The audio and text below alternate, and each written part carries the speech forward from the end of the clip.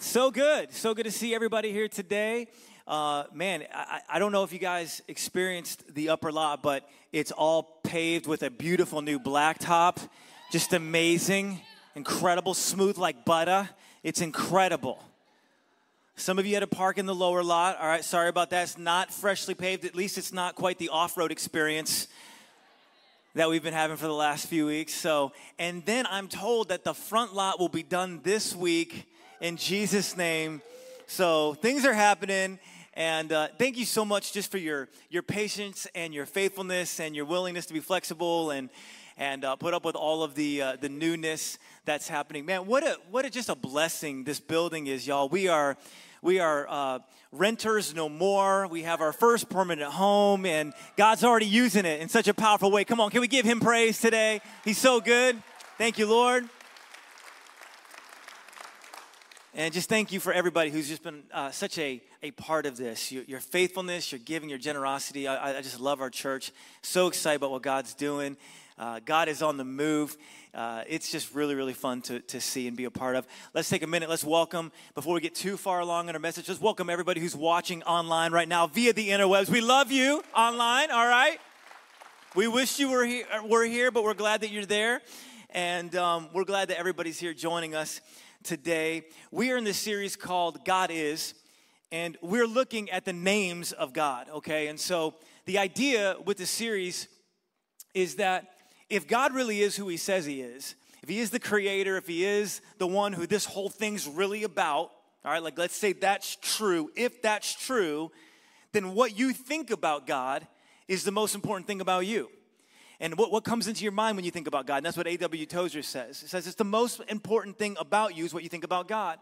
And so what we're doing in this series, we're going through the names of God. And these are names that have been given to God by people throughout history, all right? So different people in the Bible have these interactions with God, and then they leave saying, God's like this. They give God a nickname, as it were. They give him a nickname and they say, he's like this. And we've been talking about some of those. He's like a father. He's our righteousness. He is there and he's here. And so we've been unpacking that over the last few weeks. If you missed any of those messages, I really want to encourage you to go online and check them out. And even if you have been watching these messages, man, go back and listen to it, because this content will help you pray better. I really believe that. This content will help you love better. It will help you live better. It will help you give better, because when you know who God is, you know who you are. And that's really, really important. And so I want to just encourage you, make sure you're dialing these things into your spirit, and we're all growing and getting a little bit closer to Jesus as a result. All right. Well, today we're going to be talking about how God is holy. Holy. Everybody say holy. He's holy. Now, as soon as I say that, some of you just think, okay, this service will be no fun. You immediately think the service is not going to be fun, right? Because we think holy means God's all about taking the fun out of things. You're having fun? Stop that. Be holy. That's kind of how we picture it. Maybe you kind of grew up like that. I know I did, going to a parochial school where it was all about following the rules, and a nun was there ready to take that ruler and whap right across the fingers. Man, I mean, it was like, I didn't even realize she could take that ruler out so fast, and I was always in trouble. True story, I was always in trouble. I was always getting my fingers slapped with that ruler. So when I think about holy, there's that can come into our minds, right? Or you think about stained glass. You think about, churches that kind of have a funny smell to them. Come on, somebody, you know what I'm talking about? Or like when you're walking out, they have that holy water, which is just don't go near it. People are like, it's just, everybody's hand's been in it. Like, I don't want to touch that. If anything, it's unholy because everybody's hands have been in it. And so you might be thinking about that. You think about God taking the fun out of things. But what I want to do is I want to help you understand really what his holiness means to us and what it brings to us. Because the fact that God is holy is what makes him so pure and so altogether beautiful.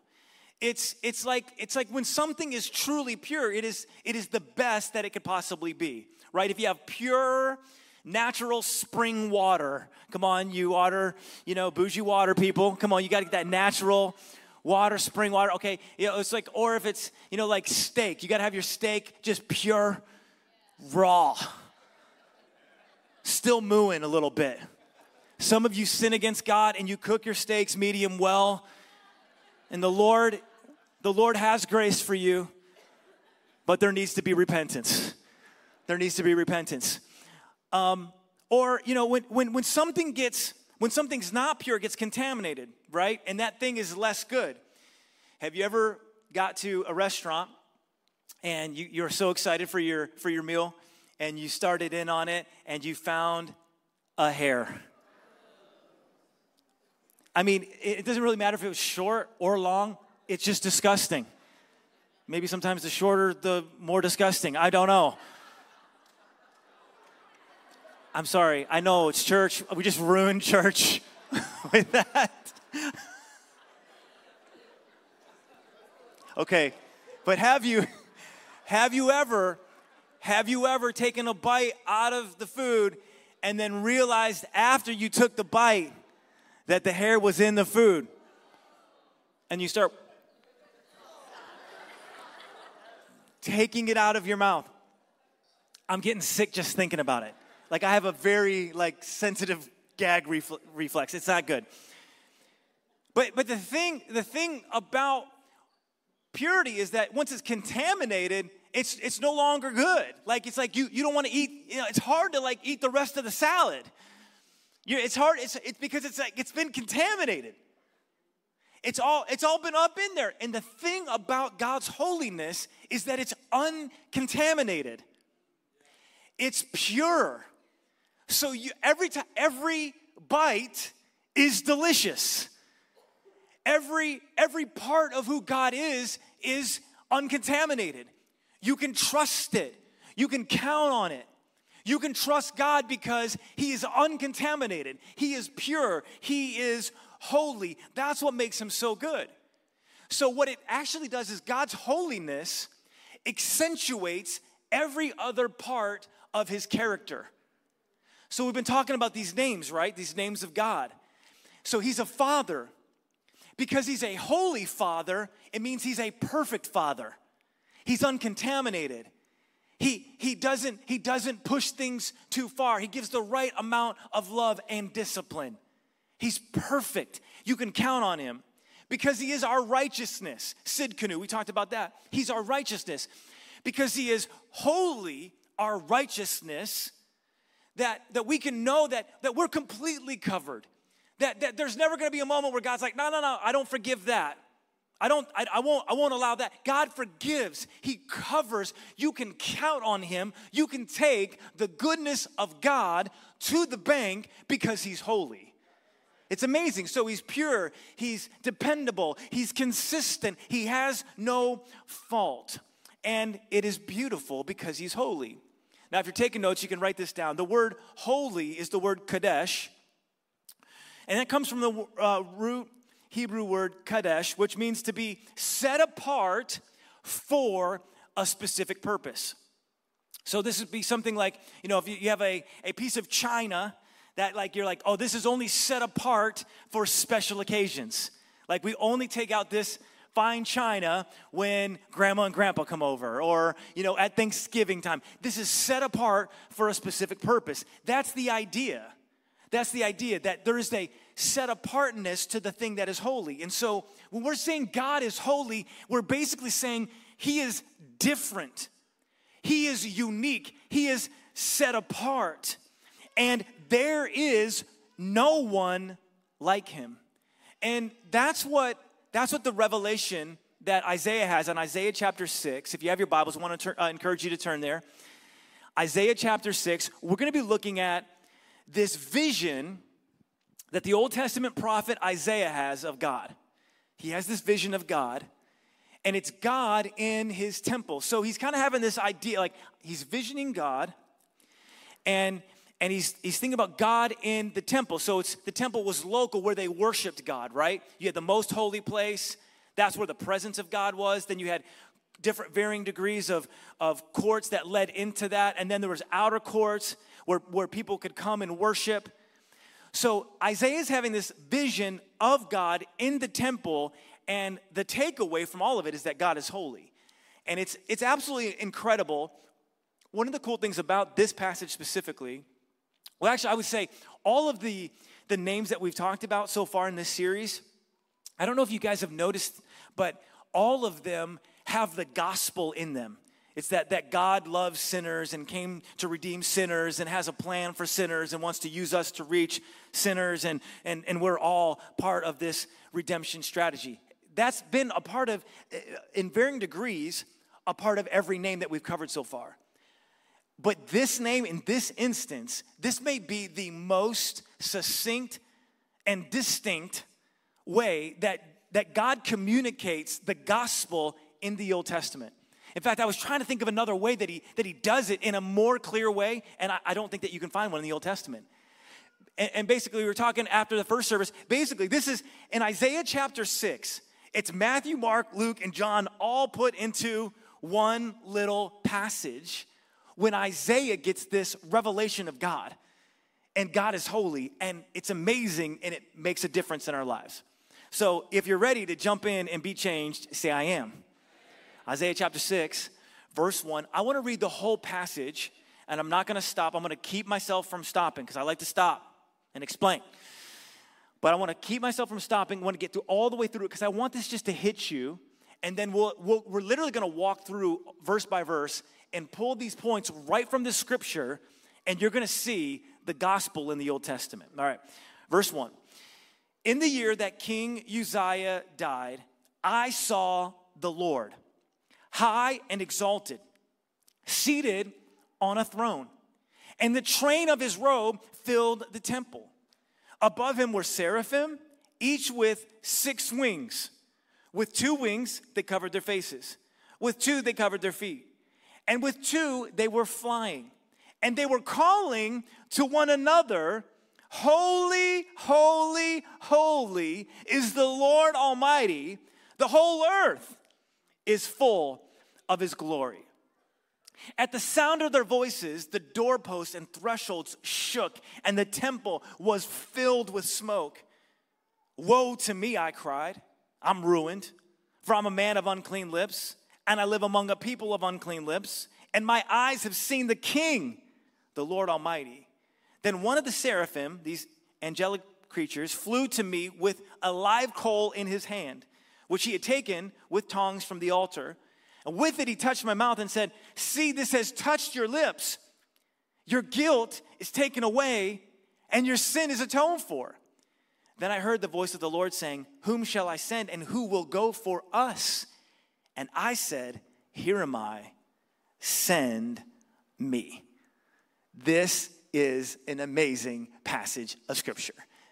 I mean, this is rich with meaning and content, and I promise if you would dive into this with me, you're going to see the gospel, you're going to see God's goodness, you're going to see God's holiness, and you're going to walk away changed. Now, there's 3 takeaways that I think we can have from having a revelation of God's holiness.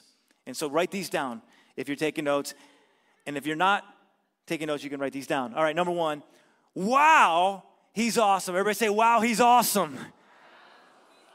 With maybe just a little bit more enthusiasm. It's kind of like, wow, he's awesome.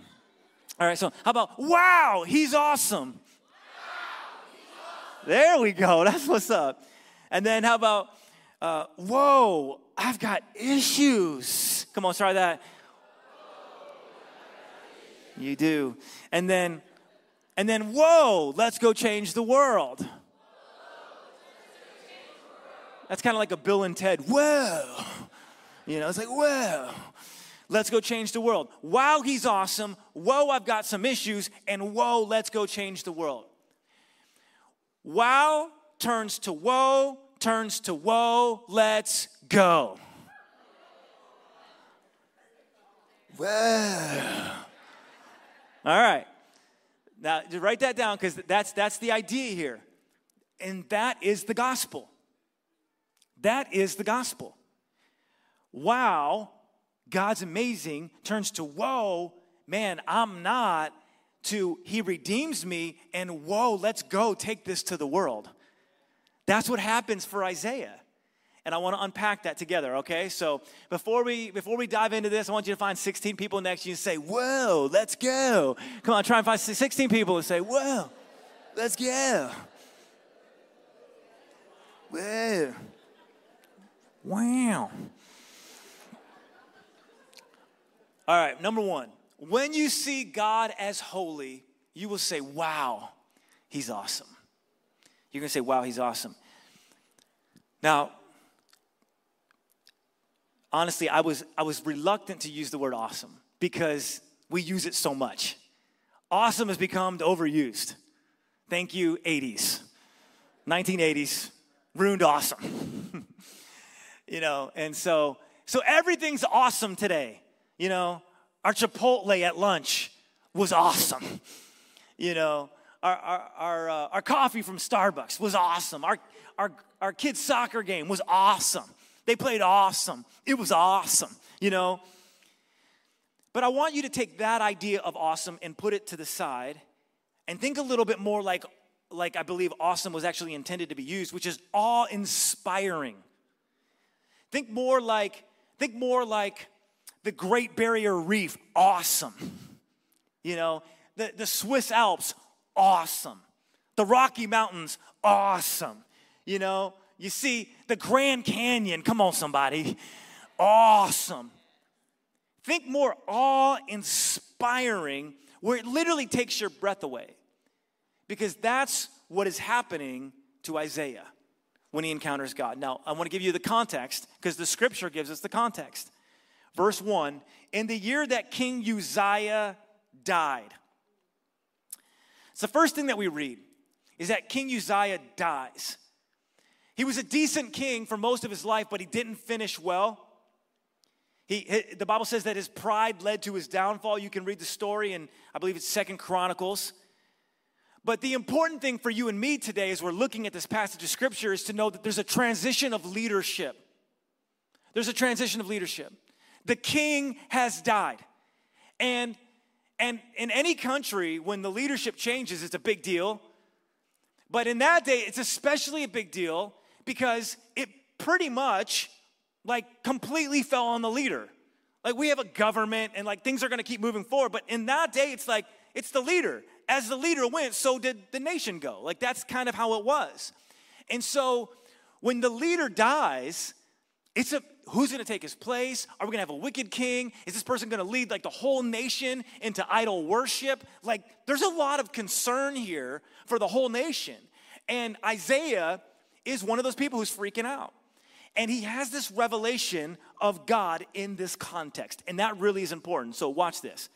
He said, in the year that King Uzziah died, I saw the Lord high and exalted and seated on a throne. Now, he's seated on a throne in the temple. And so this is a vision that Isaiah is having of God and what God is ultimately wanting to do. And I love that he says high and exalted. If you're taking notes, write that down. High and exalted. When Isaiah sees God, Isaiah is experiencing a bit of chaos because the leadership transition. He's not sure where the nation's going to go. Is the nation going to serve God or serve themselves and serve idols? So he's worried. He's experiencing chaos, and it's in the midst of this chaos that he sees God where? High and exalted. He's saying, God's up there. I've got issues down here, but God's up there. How many of you know the higher you get, the better perspective you have? Okay, have you ever been in a helicopter? Raise your hand. Have you ever been in a helicopter? Okay, have you ever been in a plane? Raise your hand if you've been in a plane. Okay, have you ever seen a plane flying overhead in any way? Okay, all of us. If you ever get a chance to be in a plane, and you get by the window, my wife loves the window seat. I love the aisle seat. I've seen everything out the windows. I want quick access to the bathroom. Come on, somebody. My wife loves the window seat. She loves seeing it. I think she thinks she can control what's happening a little bit better there. She's just keeping her eye on it. Just not sure. I don't know if he knows what he's doing, but at least I can see if we're going to die. Me, I don't want to know. I just want to wake up in heaven. But when you're flying high in the air, you have better perspective, don't you? You have better perspective. You see how everything works together. You see where things are starting. You see where things are ending. You have better perspective the higher you go, elevation-wise. And what Isaiah is saying, he's saying, I'm seeing God, and God's up there, and he's got perspective. And although I have chaos happening, God sees things. He sees the beginning. He sees the end. You know what he's saying? God's bigger. That's a great place for an amen. God's bigger than kings. He's bigger than administrations. I won't blow your mind. He's bigger than countries. He's bigger than the world. He's high and exalted. He's bigger than dead kings, and he's bigger than dead dreams. He's high and exalted, and he has a better perspective. And when you come into his presence, you start worshiping him, and you start exalting him, and you start magnifying him, you see him for who he is, and you see how big he is and how exalted he is. And he starts giving you his perspective. That's one of the beautiful things that happens in worship. When you start worshiping God, he starts giving you his perspective on things. And he becomes bigger, and your problems become smaller. As you magnify the Lord, you don't see him, you're not like trying to make him bigger, you're just seeing him for how big he is. And all of a sudden, the things that you're dealing with look not as significant. The second thing I think is really powerful is that he's high and exalted, but he's also seated on a throne. He's seated on a throne. And I love this because it's a posture of status, right? It's a posture of control. He's seated on his throne. That's what monarchs would do. They would sit on a throne and they would rule and reign from their throne. And what they would say from their throne was the law of the land. What happens when we go through tumultuous times? We start freaking out, right?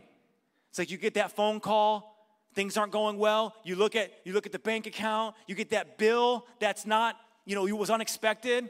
You start freaking out. You're not sitting down, right? It's the last thing you're going to do. You're going to start freaking out. You go, oh, what are we going to do? What are we going to do? Oh, man. Oh, we're going to go back and forth. Oh, what are we going to do? I don't know. Well, I'm going to start complaining. I'm going to start whining. I'm going to go to a functional savior. We're going to do something, but we're not going to sit because that's the last thing we're going to do. But God is sitting while everybody else is panicking because God isn't panicking. Because why? He's on the throne. God is seated on the throne. He reigns. He's in control. The problems that we face are not making him freak out. It's not like God's up in heaven and you have your problem and you're freaking out and it comes to God and he's like, I don't know. I mean, never seen this before. I don't know what to do. Angels, come here. Look at this. This is classic right here. This is, what do you guys think? He's never doing that. You know where God is? Seated on not just a throne, but the throne of the universe. He reigns over it all. He sustains it all. Your problem, I'm not saying it's not significant, but he's still on the throne. Your marriage, you might be in a difficult situation, but I want you to know he's still on the throne. He's still in control. You might have a medical diagnosis that's freaking you out. God's still on the throne. you start worshiping him. We're going to worship here in just a few moments. You start worshiping him. You start exalting him. You start lifting him high and exalted. You are going to see him in control. That's the beauty of taking time to worship and say, holy, holy, holy. He's not freaking out. I love this too. And then the next verse, and the train of his robe filled the temple. So the temple is filled with the glory of God. Now this is different because the temple, there was only one place that had the glory of God. It was the most holy place. It was the most holy place. That's the only place that the presence of God filled. Everywhere else was disconnected. But now God is painting a picture where his presence will break out beyond the curtain and fill the whole temple, ultimately resulting in the angels singing, holy, holy, holy is the Lord Almighty. The whole earth is full of his glory. Do you see the picture there? So you have God's presence breaking out of the most holy place, filling the temple, and now the whole earth being full of his glory. We'll tuck that away for a second. We'll come back to that in a minute. But that's an amazing thought. But these angels, what are they singing? They're singing, holy, holy, holy is the Lord Almighty. The whole earth is full of his glory. Revelation 4, the Apostle John gets also a revelation of what's happening in heaven. So now this is in heaven, not just a vision of the temple and God giving a revelation. This is actually heaven. And it's verse 8, Revelation 4. Each of the 4 living creatures had 6 wings and was covered with eyes all around. That's a little creepy. Come on, somebody. Even under its wings, day and night, they never stop. Everybody say never stop.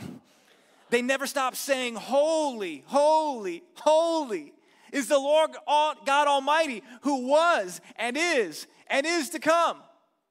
They say it, and then they say it again. Holy, holy, holy is the Lord God Almighty, who was and is to come. And then they say it again. Holy. I'm not going to do this the rest of the service. You're like, Scott, point made, got it. In Hebrew, they didn't have exclamation points. And so in order to bring emphasis to something, they would say it twice.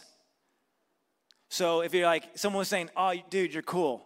You'd be like, dude, you're cool. Turn to someone and say, dude, you're cool. Just tell them you're cool. Cool.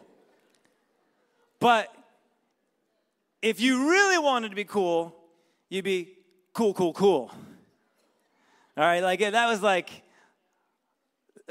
cool to the utmost. It was like cool to infinity. Sorry, I said Bill and Ted. I'm sorry, stuck in Bill and Ted right now. But like you're cool.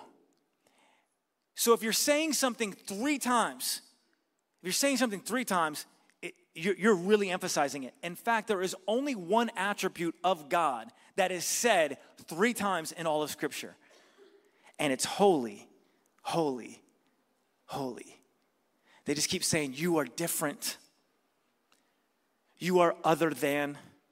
You are better than. You are unique. You are the one. You are it. You were, you are, and you forever will be. There is no one like you. You are the greatest. You are the strongest. You are the biggest. There is no one like you. And the best way that we can say it is by saying, holy, holy, holy is the Lord God Almighty. You are awesome.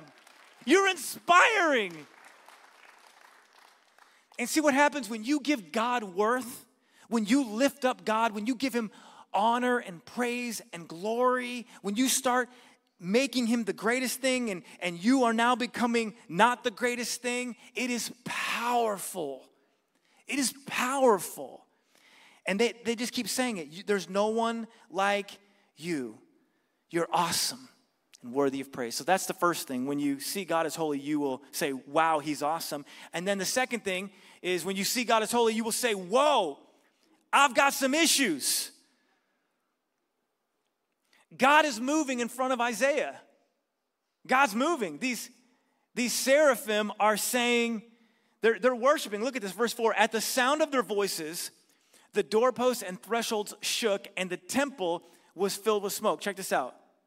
They're praising God, and the doorposts and thresholds shook, and the temple was filled with smoke.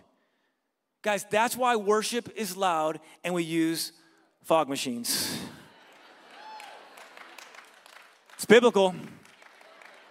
It's biblical. I don't know what else you need.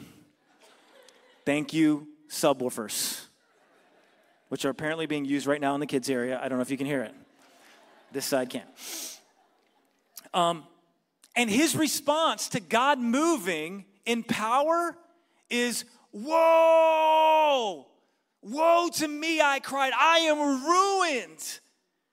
For I'm a man of unclean lips, and I live among a people of unclean lips. Apparently, he had a potty mouth, and so did everybody else.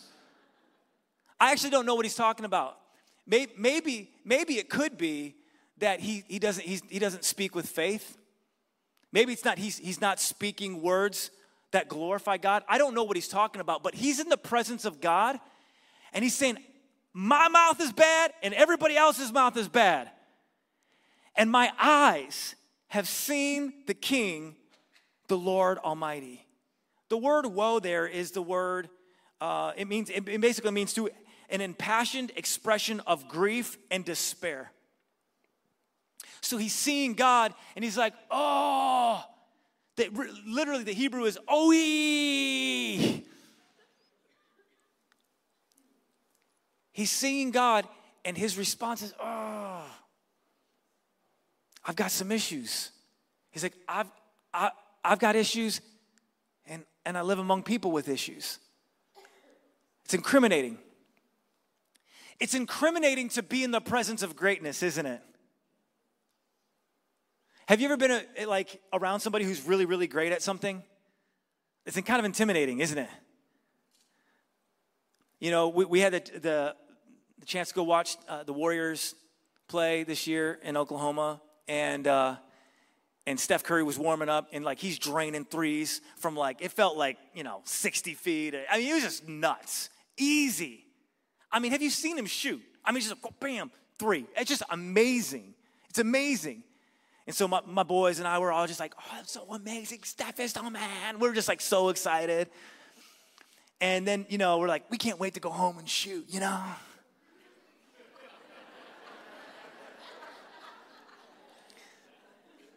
No kidding. I'm 8 feet out, air ball. It's he makes it look so easy. It's kind of it's intimidating. When someone makes something look really, when someone's so amazing, or a master painter, you go and look at some amazing artwork at a museum. You're like, wow, that's incredible. Then you go home and you got your little watercolors out.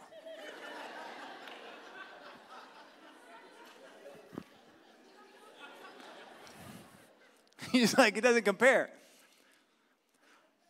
Or you listen to Beyonce sing. You're singing in the shower, and then let's listen to a little Beyonce. And then you start singing, you're like, turn her up. It's intimidating. It's intimidating to be in the presence of greatness. It's kind of almost like that, except to the millionth, gazillionth degree with God. He's so altogether different. He's so altogether perfect. He's so altogether lovely. He's so altogether wonderful. And you are so altogether not. And you're in his presence, and it's just exposing that. And it's just oh. That's what happens when we read the Word of God, isn't it? When you read the Bible, you'll get into the Bible, and God will start speaking some stuff to you. That's why being in the Word is so important. Or coming into the presence of God, maybe today you experienced that as we're starting to worship, and you started to enter in, and God starts poking on something. He's like, hey, good to see you.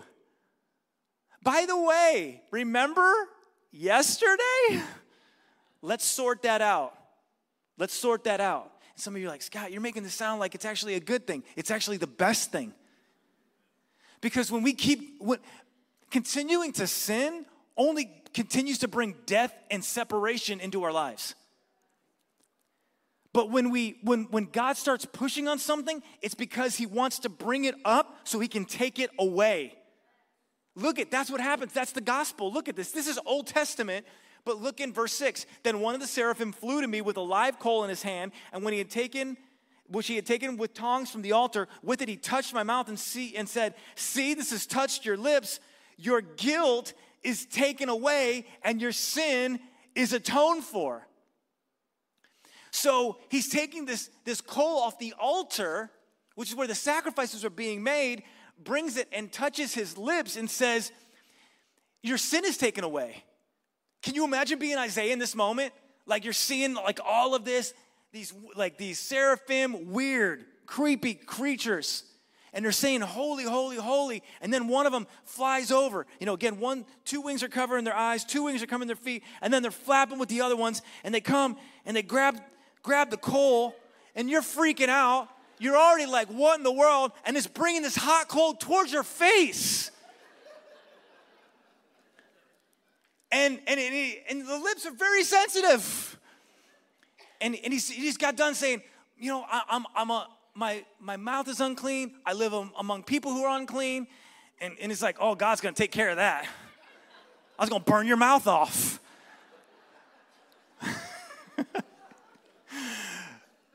But it doesn't happen. It doesn't happen. He brings the coal, and instead of hurting him, it heals him. And it takes his guilt away. See, this has touched your lips, your guilt is taken away, and your sin is atoned for. God says you're broken of your sin, rightfully so, but instead of making you feel bad, he makes you feel amazing. What is this pointing to? What is all of that pointing to?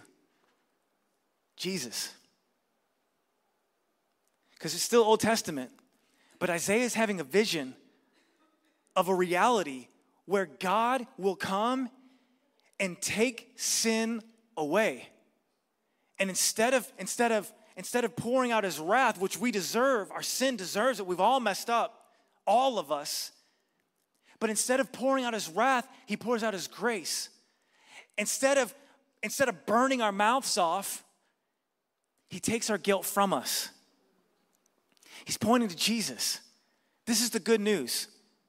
And you may have come in here, and you're very aware of your sin. You're very aware of the things that you've done that have separated you from God. I want you to know there is a God in heaven, the God, the one who is seated on the throne. And he says, I'm going to send my son into the world, not to condemn the world, but to save it. In fact, Isaiah is the one, we talked about this last week, that prophesies about a virgin who will give birth. And Matthew, right before he references this. She will give birth to a son, and you are to give him the name Jesus, because he will save his people from their sins. God doesn't want to heap punishment on you. He actually was punished for you. He doesn't want to beat you up over your sin. Jesus came to get beat up for your sin. His perfection is what allows us to experience this holiness of God. And instead of impurifying the thing that we're touching, holiness is touching us and making us pure. You can stand right before God. You can come into the presence of God. You can worship at the end of the service. When we go into worship, you can worship with abandon, with freedom, with a recklessness, because God has taken your sin from you if you are in Christ Jesus. And that is very good news. Very good news. Okay, do we have a role? Do we have a role to play? Should we be holy as well? Or can we just do whatever we want and just like go wherever we want, say whatever we want? No, we absolutely do have a role. Throughout the Bible, it's clear. Be holy as I'm holy. Peter will reference that. Paul will talk about having nothing to do with the fruitless deeds of darkness. But here's what's important about holiness. We need to get the order right. We don't act holy in order to get to a holy God.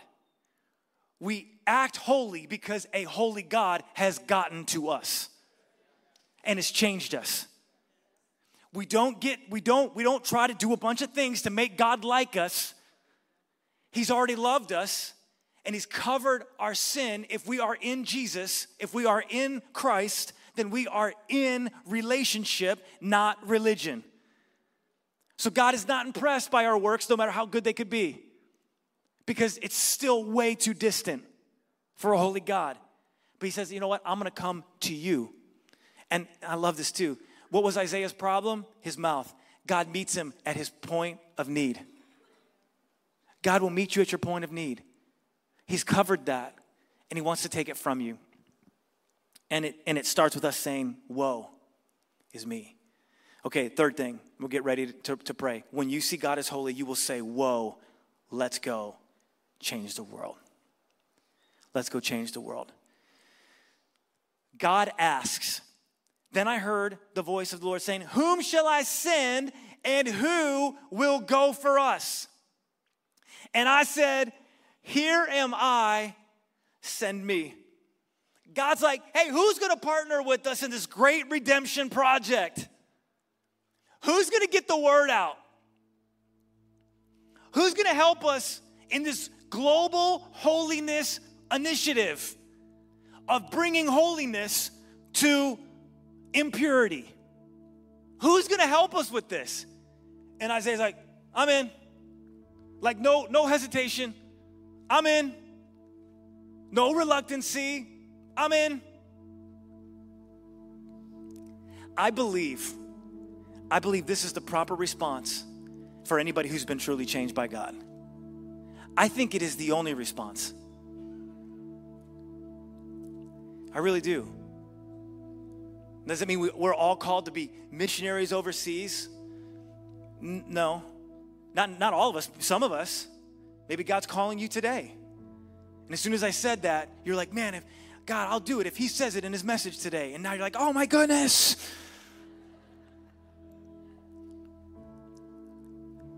Some of us may be missionaries, but we're all called.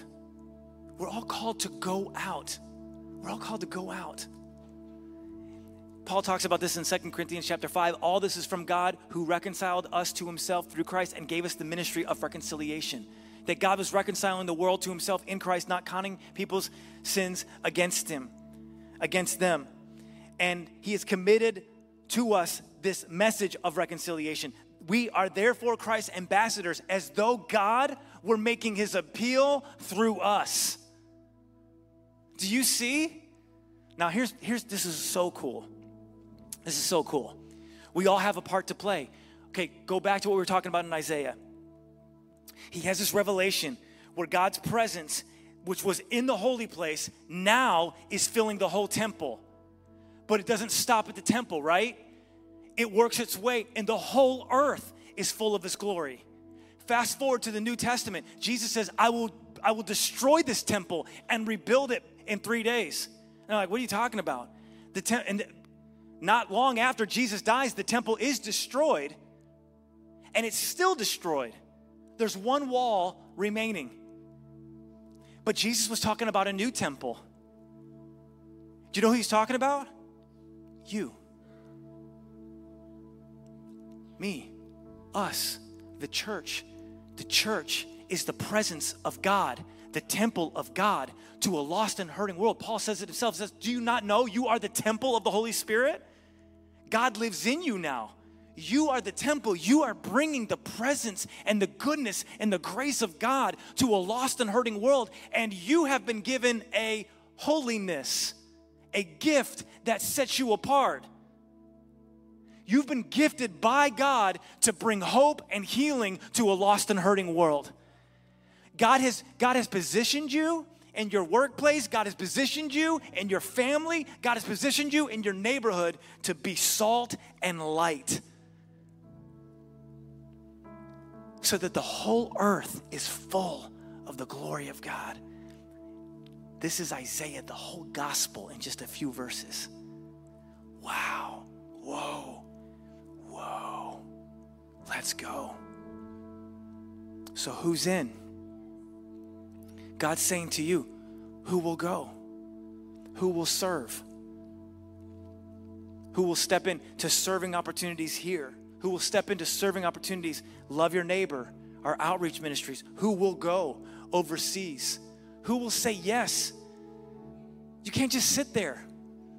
You can't just sit there. When God has gotten a hold of you, he's done so much. That's what Isaiah is saying. He said, God's done so much. You took my sin. I got to do something. Who's in? Jesus is saying, who will go? Let us all say, here am I. In whatever way you have, whatever way you want, send me. This is the gospel. Wow. Whoa. Let's go. Amen. Will you stand with me all across this place? I'm gonna ask our prayer team to come, worship team. We're gonna worship here in just a moment, and we're gonna give God praise and honor and glory. I do want to take a moment and say, if you are not right with the Lord, we would love to pray with you. And today is the day of salvation. God wants to make you right, and we would love to help you on that journey. We'd love to help you on that journey. Respond to God.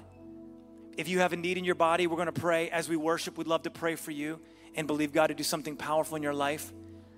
But today, before we rush out into our days, and I want to just take a few moments. Can we take a few moments and just in awe and reverence and Great Canyon style say, God, you are awesome. And there was no one like you. And let God do the work that he wants to do. The wow, the whoa, and the whoa, let's go. Would you just lift your hands all across this place? Let's just take a few moments and let's just in awe and wonder, begin to describe his holiness. God, you are holy, holy, holy. You are altogether separate and righteous and good and kind and exceptional. And God, you are worthy of praise, and there is no one like you, God. There is literally none beside you. No one even comes close. No one can compare to you. And God, that makes us feel bad, except for the fact that you've taken our sin from us, so now we can feel great, and we can come in and we can worship in freedom and in wholeness, because you are making us whole. And God, we can partner with you in your great redemption project of bringing hope and healing to a lost and hurting world. Father, we just pray, God, change us and make us less like this world. Make us less like this world and more like you. God, we love you. We praise you. We give you honor and glory and majesty. You are worthy of praise. Worthy of praise. Take a few moments to worship. If you have a need, come down. Let's honor the Holy One today.